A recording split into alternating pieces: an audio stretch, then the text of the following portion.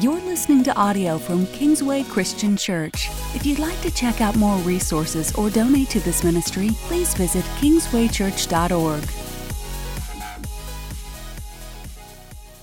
I read a story a long time ago. I cannot verify its validity. So if it's not, forgive me. I'm letting you know up front, it may not be true.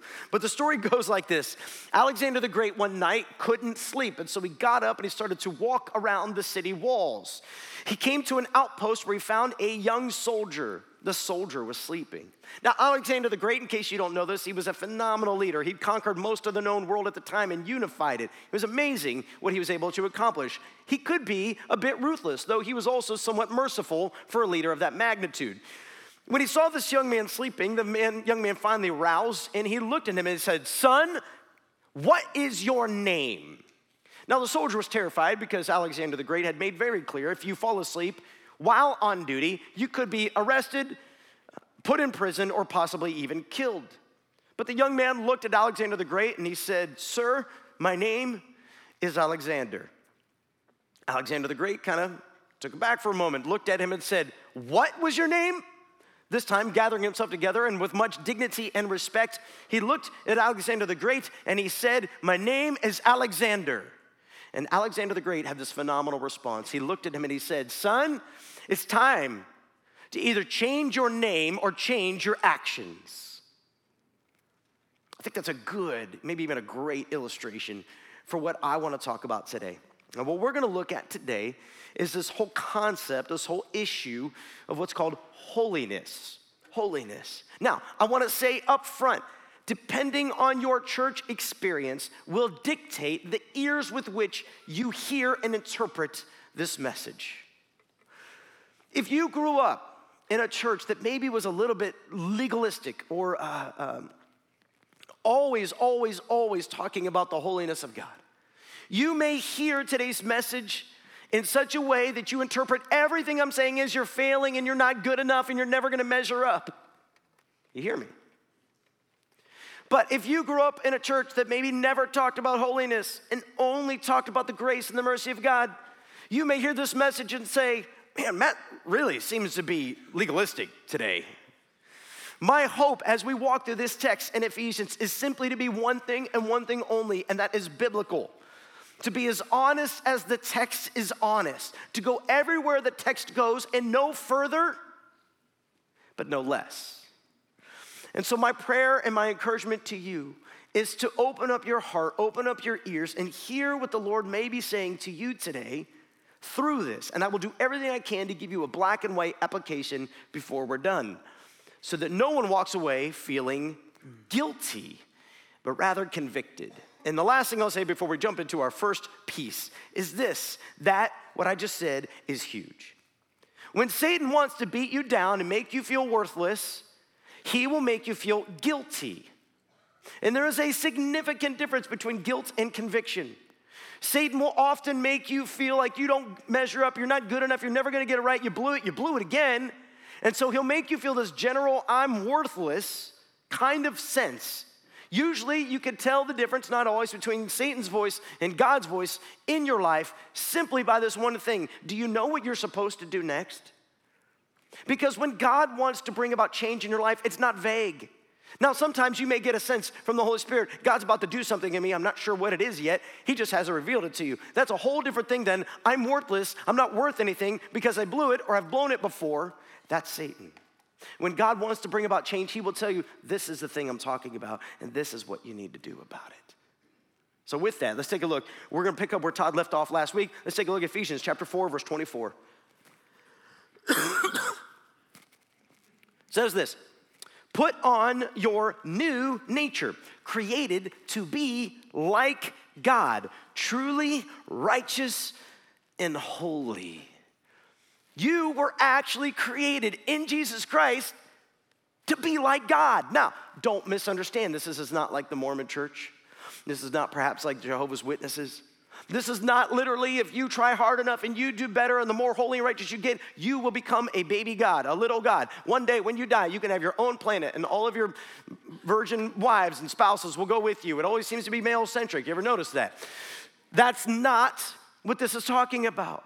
What this is talking about, what Paul is simply trying to say, I think is so excellently captured in this quote by Tony Merida. It says this, Paul's words are clear. You were darkness. Now you are lights. So become what you are.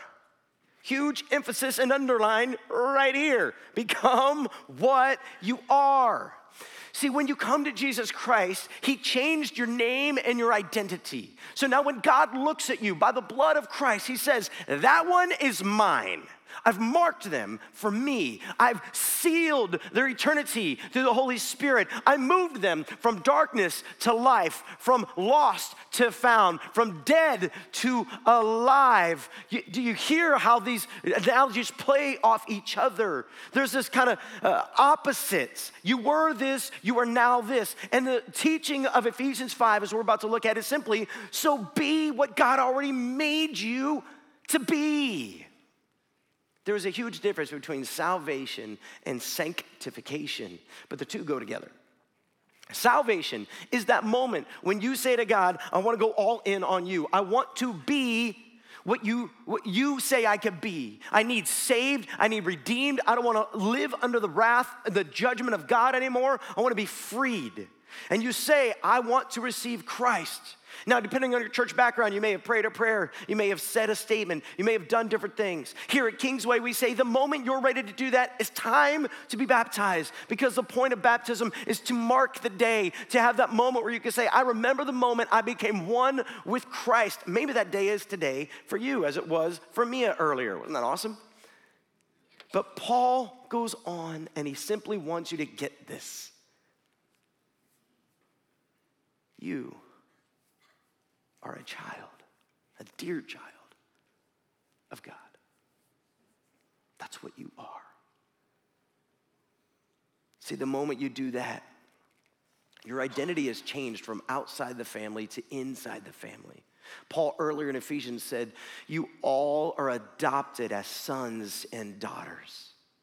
He literally bought you with the life of Jesus and brought you into the family. And you are now a dear child. So that's salvation. But see, once you get saved, there's still those old ways that are just in your head and in your heart, right? Have you ever noticed that a lot of times, even though you've become one with God through Christ, you still struggle with being angry or not forgiving or perhaps gossiping or being bitter or greedy or whatever it is. And you think, man, I remember when I gave my life to Christ and yet I still do some of these same things. Well, part of it is you're learning to become like Christ. Do you know how that happens? It happens by the Spirit that God places in you in your salvation. It's his work in you, you two partnering together, you and the Holy Spirit, to make you more like God. And that's what we call sanctification. Or you may have heard the word sanctify, depending on your church background. That's the process that God is changing you. So first thing, be patient. God is.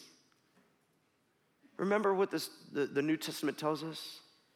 That Jesus is the author and the perfecter of our faith. Paul says in Philippians, he who began a good work in you will be sure to bring it to completion.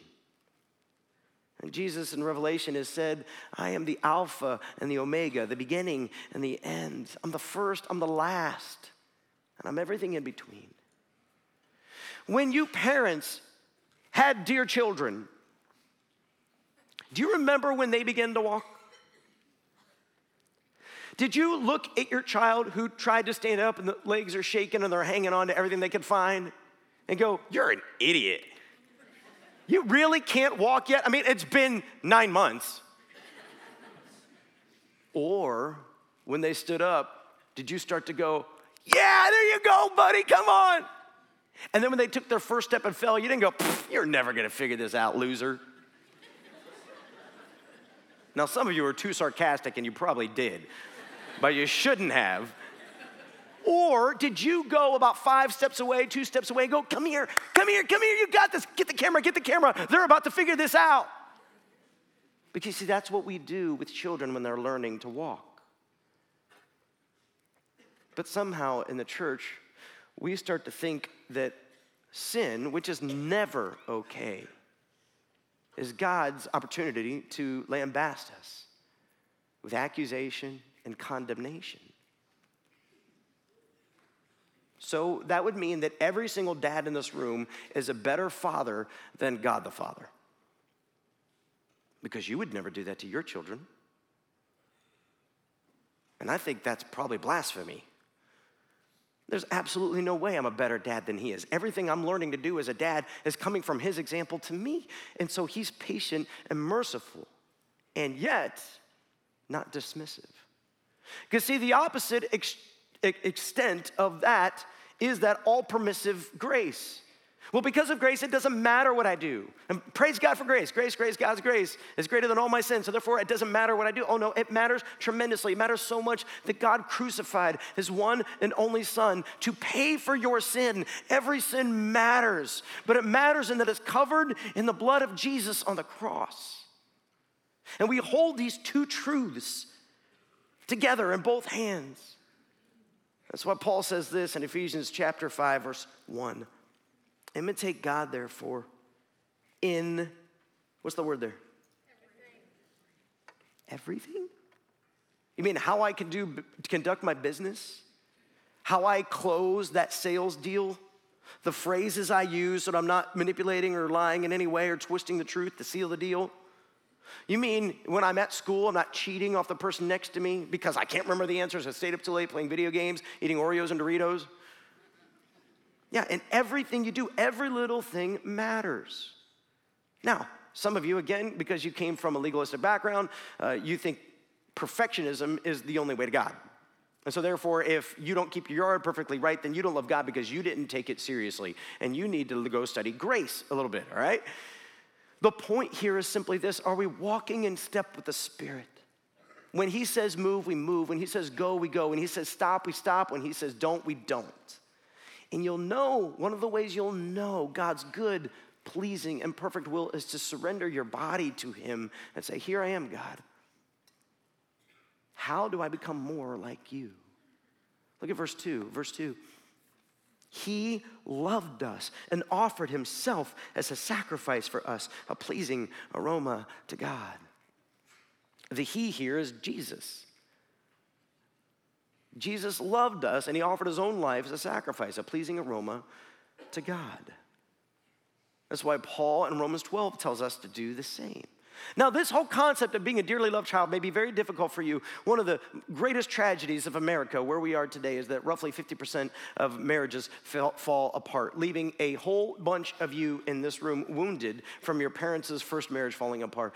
Everything I'm about to say right now is in no way intended to wound you deeper if you have personally had a marriage end. It's not, but it's a statement of reality.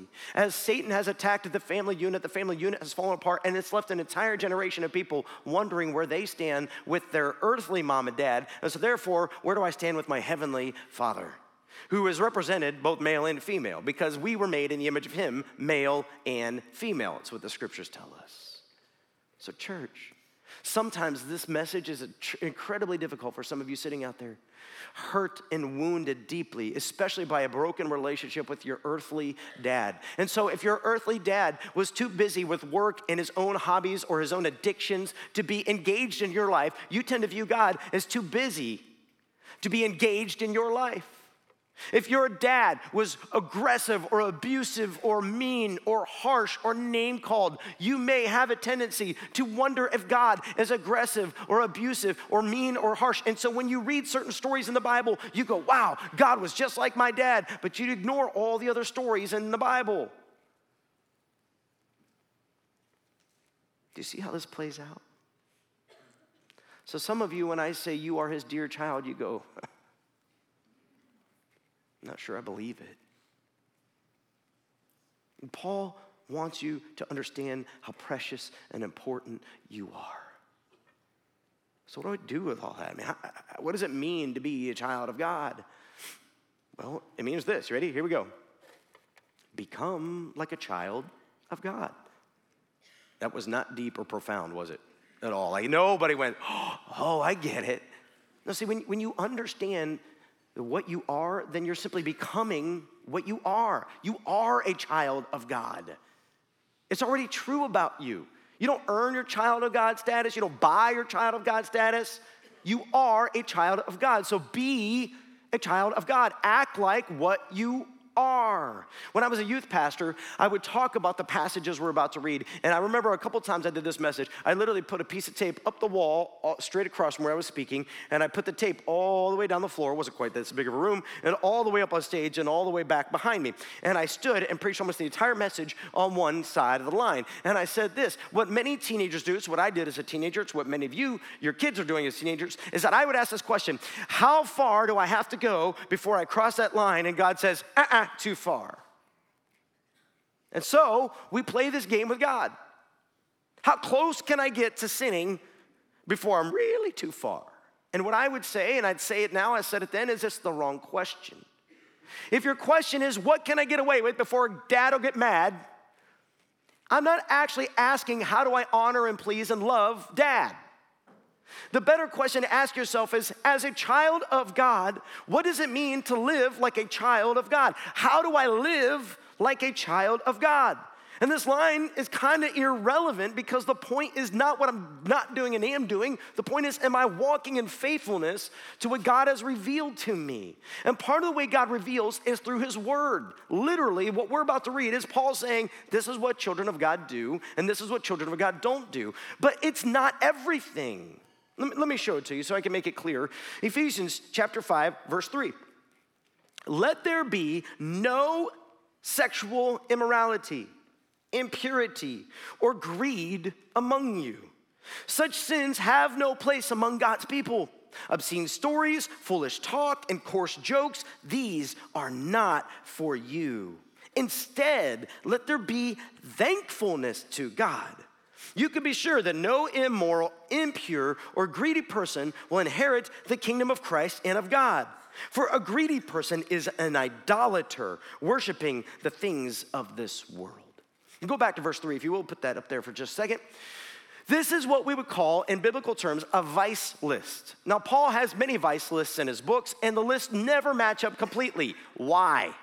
Because Paul, there's absolutely no way he could write out every situation for every person for all time. There's no way he could cover them all. Could you imagine? That's what the Old Testament law was.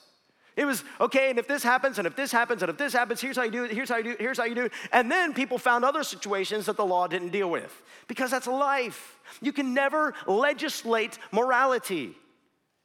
But what you can do is have the principle buried in your heart, not how far can I go before God gets angry, but instead, how do I live in such a way as to please my Lord? And there's a huge difference in the question. The word there for sexual immorality is the Greek word porneia. It's where we get our word pornography. We took our word from that word. It's what I would call a junk drawer word. Does anybody have a junk drawer when you were growing up as a kid? Anybody? You know, it's like your milk goes in the fridge, your crackers go in the cabinet, your cans went in the Lazy Susan, or however your situation was. You probably had a toolbox for Dad somewhere. But then there was the junk drawer. And it was kind of I don't know what to do with these paper clips. I'm not sure what to do with this thing. I got an extra screwdriver just in case I ever need it in the kitchen. And it all gets shoved in there. And so what happens? You can't open the drawer anymore, right? Then you need a second junk drawer, or it's time to get rid of some junk. Porneia is a junk drawer Greek word, meaning it means a whole bunch of things. The word adultery is very clear as to its implications and what it means. But sexual immorality, the porneia word, is kind of this all-covering, it means anything that's dishonoring and displeasing to the Lord. So when my heart is, what can I get away with, that word's not clear enough for me, so I'm just allowed to do whatever I think I should. But when I ask a different question, Father, how do I honor you? I am your child. As your dear child whom you love, how ought I to act? I'm no longer going out on a date or talking to my secretary at work or doing a business deal when I'm out of town or flipping on my phone or the internet and going, well, the Bible didn't emphatically say I can't do this. In sexual immorality, that word would cover almost all of those situations. because they're all thrown into it. It's the idea of, and the NIV says it this way, let there be not even a hint of sexual immorality among you. So maybe one way to just simply discern the situation you're wondering with, and is this wrong or is this right? Maybe just ask this question, is there a hint of sexual immorality in this decision I'm about to make? And if there is, then I just need to get as far away from it as possible.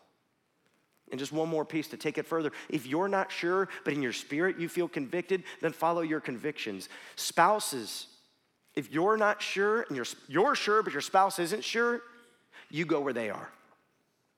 It doesn't matter if your Christian freedom allows you to do what you're believing you can do. If they're not there yet, as somebody who has surrendered your body and said, my body is not my own, it's now yours, you honor where they are and pray and wait for God to move them. And again, you're like, well, what exactly are you talking about, Pastor? Well, some of you know exactly because you're dealing with it, but it's impossible for me, like Paul, to give every situation out there. That's why it's about understanding your identity. I'm just going to say this for just a brief moment. The biggest problem we have today with the gender issues going on in America is that we have wrapped up gender in identity. And we have confused things in our sexuality.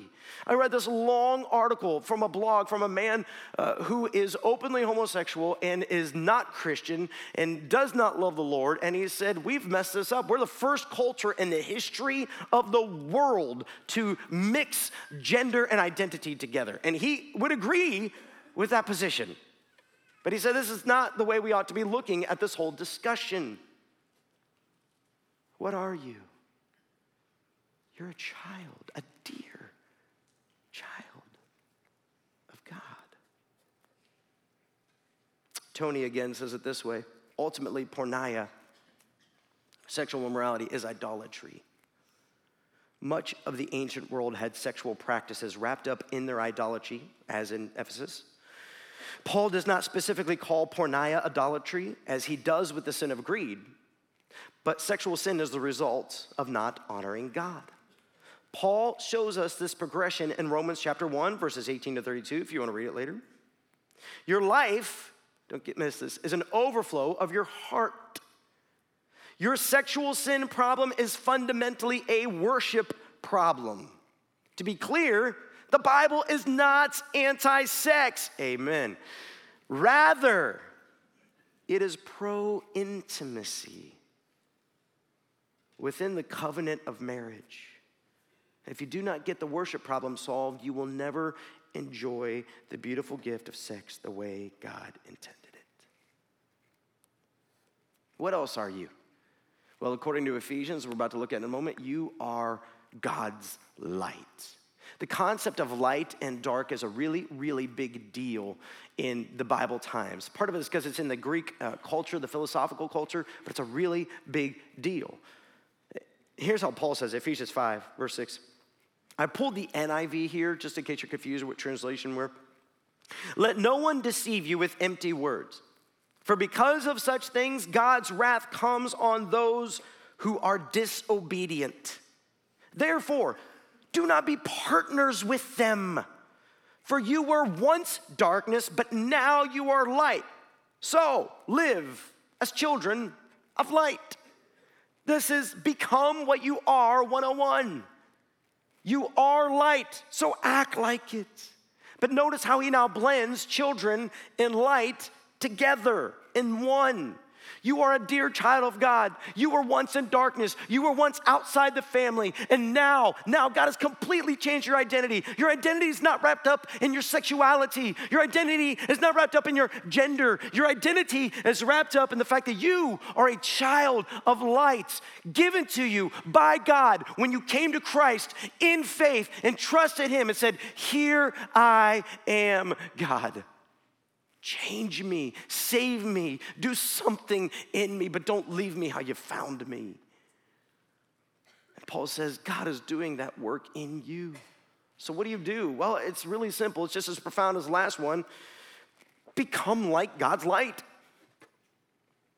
Start asking questions like, well, what does darkness do? What should light do? What would God do? Remember, all of this is wrapped up in imitating God.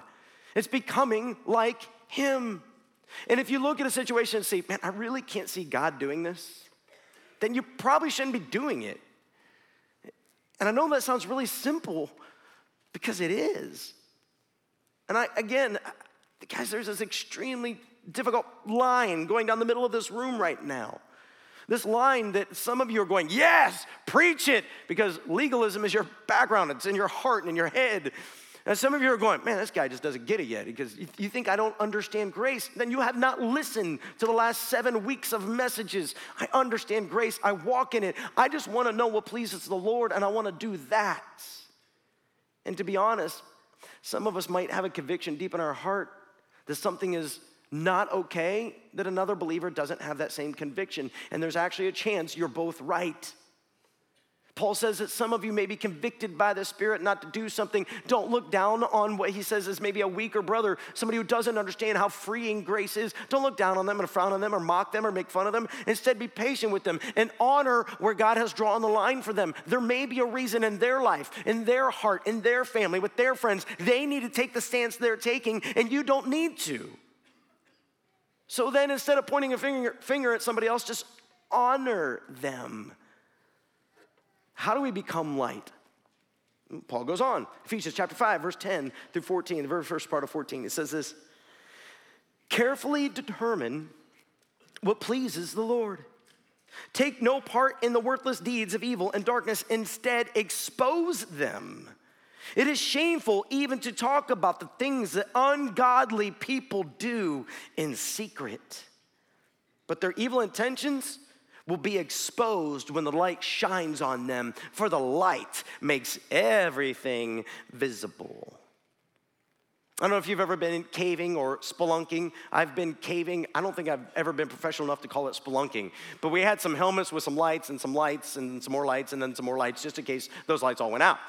And I remember I've done this a few times, always in Kentucky or Indiana, it seems like, because kind of the southern part, there's a bunch of caves down there. And one of these adventures I went on, it might have been Mammoth Cave, but I can't remember now. We were going to go into a tight spot. In order to test the tight spot, they took us into this really squeezed hole. And if you could fit through the hole, then you could fit in the spot. And so I fit through the hole because I was a little more svelte then than I am now. And I'm pretty sure I couldn't fit in now. And so we get into the actual spots, and it's kind of like single file, head to foot. And I don't know the person in front of me who had really smelly feet. And I remember I'm in there, and there are inches all the way around my body, except for my chest. I'm on my chest, and you're kind of crawling. You got your flashlight in one hand. And at one point, we stopped. I think somebody got stuck. They undervalued their girth. They were in our group, but they weren't with me. I didn't know them. And I remember being trapped for what felt like an eternity. It probably was 10, 15 minutes. But literally, I'm surrounded by rock with people behind me and people in front of me. And I'm getting really anxious about the amount of oxygen that I have. And then it dawns on me, if the earth shifts inches, I'm going to be trapped or crushed in a moment. I nearly started having a panic attack, and there's nowhere to go. Some of you are having one right now. John Knoll, are you in the room? I literally just started talking myself down. Okay, just calm down, take a deep breath. You're gonna be okay. What if there's not enough oxygen? Okay, you can breathe carbon dioxide. How long is it you can breathe carbon dioxide? How long have we been in here? Oh man, I think we're running out of time. I am feeling lightheaded. And literally, that's what's going through my mind. I remember in a moment, I started getting anxious about would I have enough light? So I turned off my light. Pitch black. That's when your mind really starts to race. Paul is actually playing on this very analogy, and he's saying outside of Christ, your life is filled with darkness. Now, some of you remember what that felt like, right? Some of you grew up in Christian homes. You've heard about Jesus your whole life. Your decision to receive Christ was walking in the faith that you had always been trained in, but that wasn't true for all of you. In fact, many of you had a season, a painful season, where you were far from God. Do you remember wondering when there was ever going to be light at the end of the tunnel? Do you remember wondering what it felt like to go to bed at night and wondering if this is the best there is? If God had left you or quit on you or abandoned you? Wonder why all of your greatest efforts seem to be hitting a wall? Do you remember that? Because if you've never experienced that, then it's really hard to relate with what Paul is saying. I want to be clear. I want my kids to have no testimony. That's my goal for their life. I want for them to have the most boring testimony. I grew up with a great mom and a great dad, and while my parents weren't perfect, they worked really hard to love us and show us Christ, and I received Christ at a young age, and I want that the most boring testimony ever. And so I married a great woman, and we had phenomenal kids, and I want them to have the most boring testimony. I want people to be bored, go, oh, that's boring. That's what I want for their life. And I hope everybody in here would have that kind of testimony, except if that's the case, and that means people who are living in cave-like darkness do not understand the hope that they have in Christ. The hope. Because what Paul is trying to get to is people who are apart from Christ, it's shameful to even talk about what you did in darkness. You know, before your mind had those moral boundaries to hem it in and say, I shouldn't go here, I shouldn't do this, how everything was open to you. I remember reading an article not too long ago about the dangers of pornography in the lives of teenagers, young men, and even young women. The fastest growing demographic of people getting hooked on pornography is women. So some of you know what I'm talking about. And listen, this isn't just about pornography. It's just one of the major ways that Satan gets us and hooks us. We're like a fish on a line, and we eat thinking we're going to get a meal, and instead we're hooked and we can't get out. And the men I read about in this article, young boys, roughly between the ages of 10 and 13, so parents, do the math of where your kids are, will stumble upon pornography, but what they're stumbling on is so foul and grotesque. But it creates this shame-filled curiosity where they start to wonder why the girl in the picture looked happy while that was happening. So they keep looking and they keep looking and they keep looking. Things that teenagers and young men are seeing today are things you couldn't even get access to 30 years ago. You had to find some black market something somewhere to buy it, and with the shame of purchasing this from somebody else selling it. And today, all you have to do is search it, and it's there. And in fact, you don't even have to search it, and it's there. Church, I'm saying this because what Paul is trying to get through to us is we are living in dark days. Do not look at the darkness and mistake it for light. Did you know that there's a big difference between heat and light? A big difference. Things can be hot and burn you, but they're not producing light that can lead you out of the cave. The danger in this conversation, again, guys, is the legalism and the grace.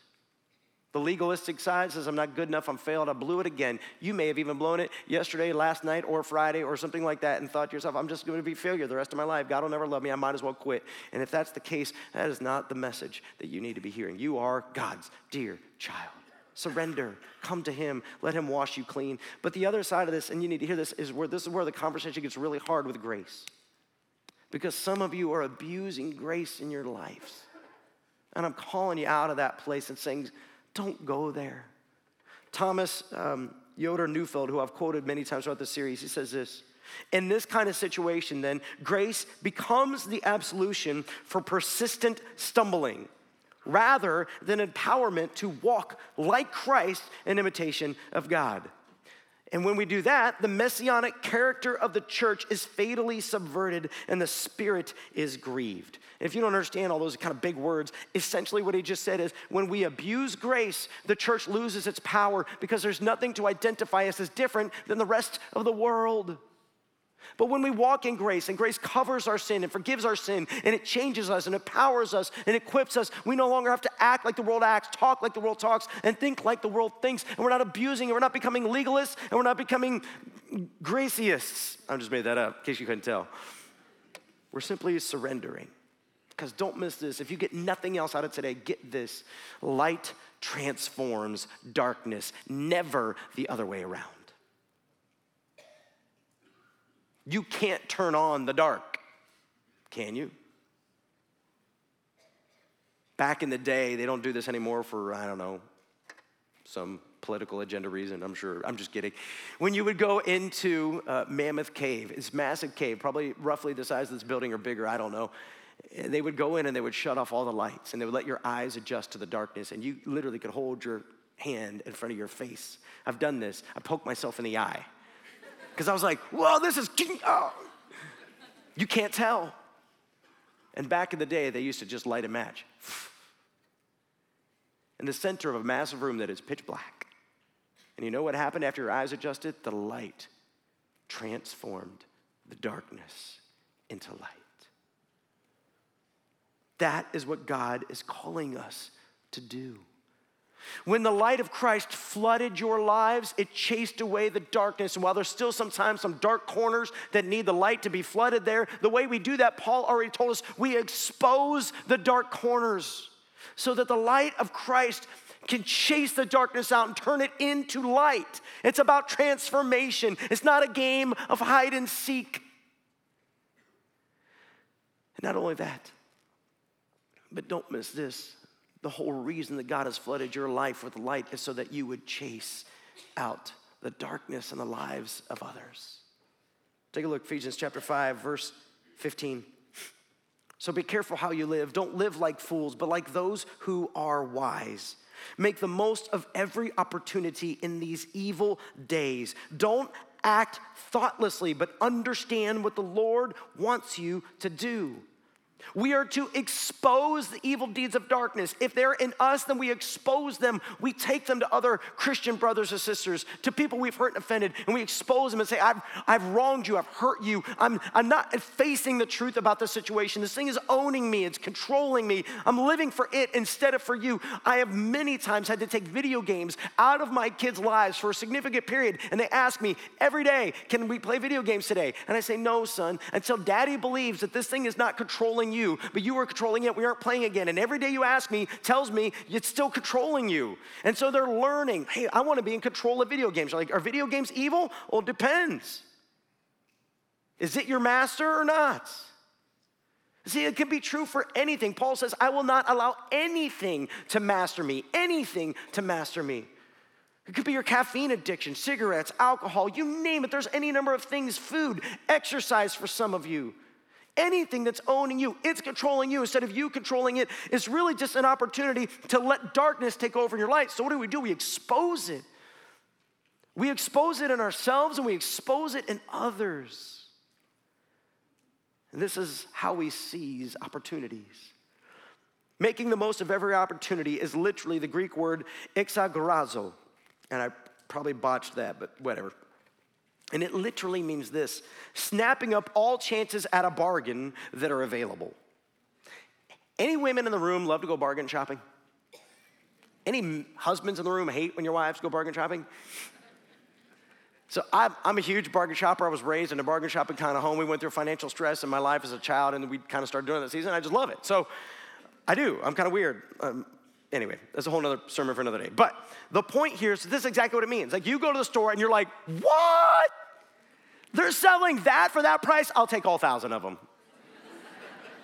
I'll just wear the same shirt every day for the next 3 years, and I'll give 50 away to my friends. Like, that's kind of what it's talking about. Like, you see an opportunity, and you can't pass it up. You're literally snapping up all the chances at a great bargain.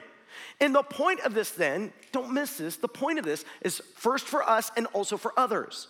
So first for us. The reason that we can allow the light to transform the darkness is because we already live in abundant grace. The more you sin, the more grace increases. You can't out-sin it.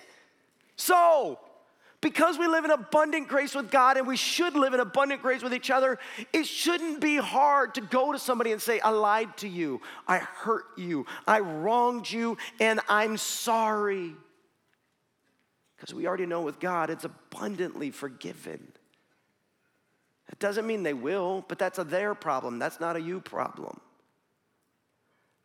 And the other reason is because we get to pursue darkness in the lives of others and love them enough to say, I don't know if you see this, but I see this in you. And I know God wants better for you. I saw how you treated your spouse. I saw how you treated your kids. I see what you're doing. I see how that thing owns you. And I believe that God wants better for you. I love you. We actually get to expose the darkness with the truth. Notice this, and I'm almost done, I promise. Notice this, 3 times Paul says the same thing in different ways. So first, he says in verse 10, carefully determine what pleases the Lord. Okay, so I don't know what to do. I got this situation, Pastor Matt, and if I could just have 2 hours one-on-one with you, you could tell me what to do. You don't need me to tell you what to do. Here's what you need to do. Carefully determine what pleases the Lord. Well, how do I know what that is? Well, I would dig into God's word first and start there.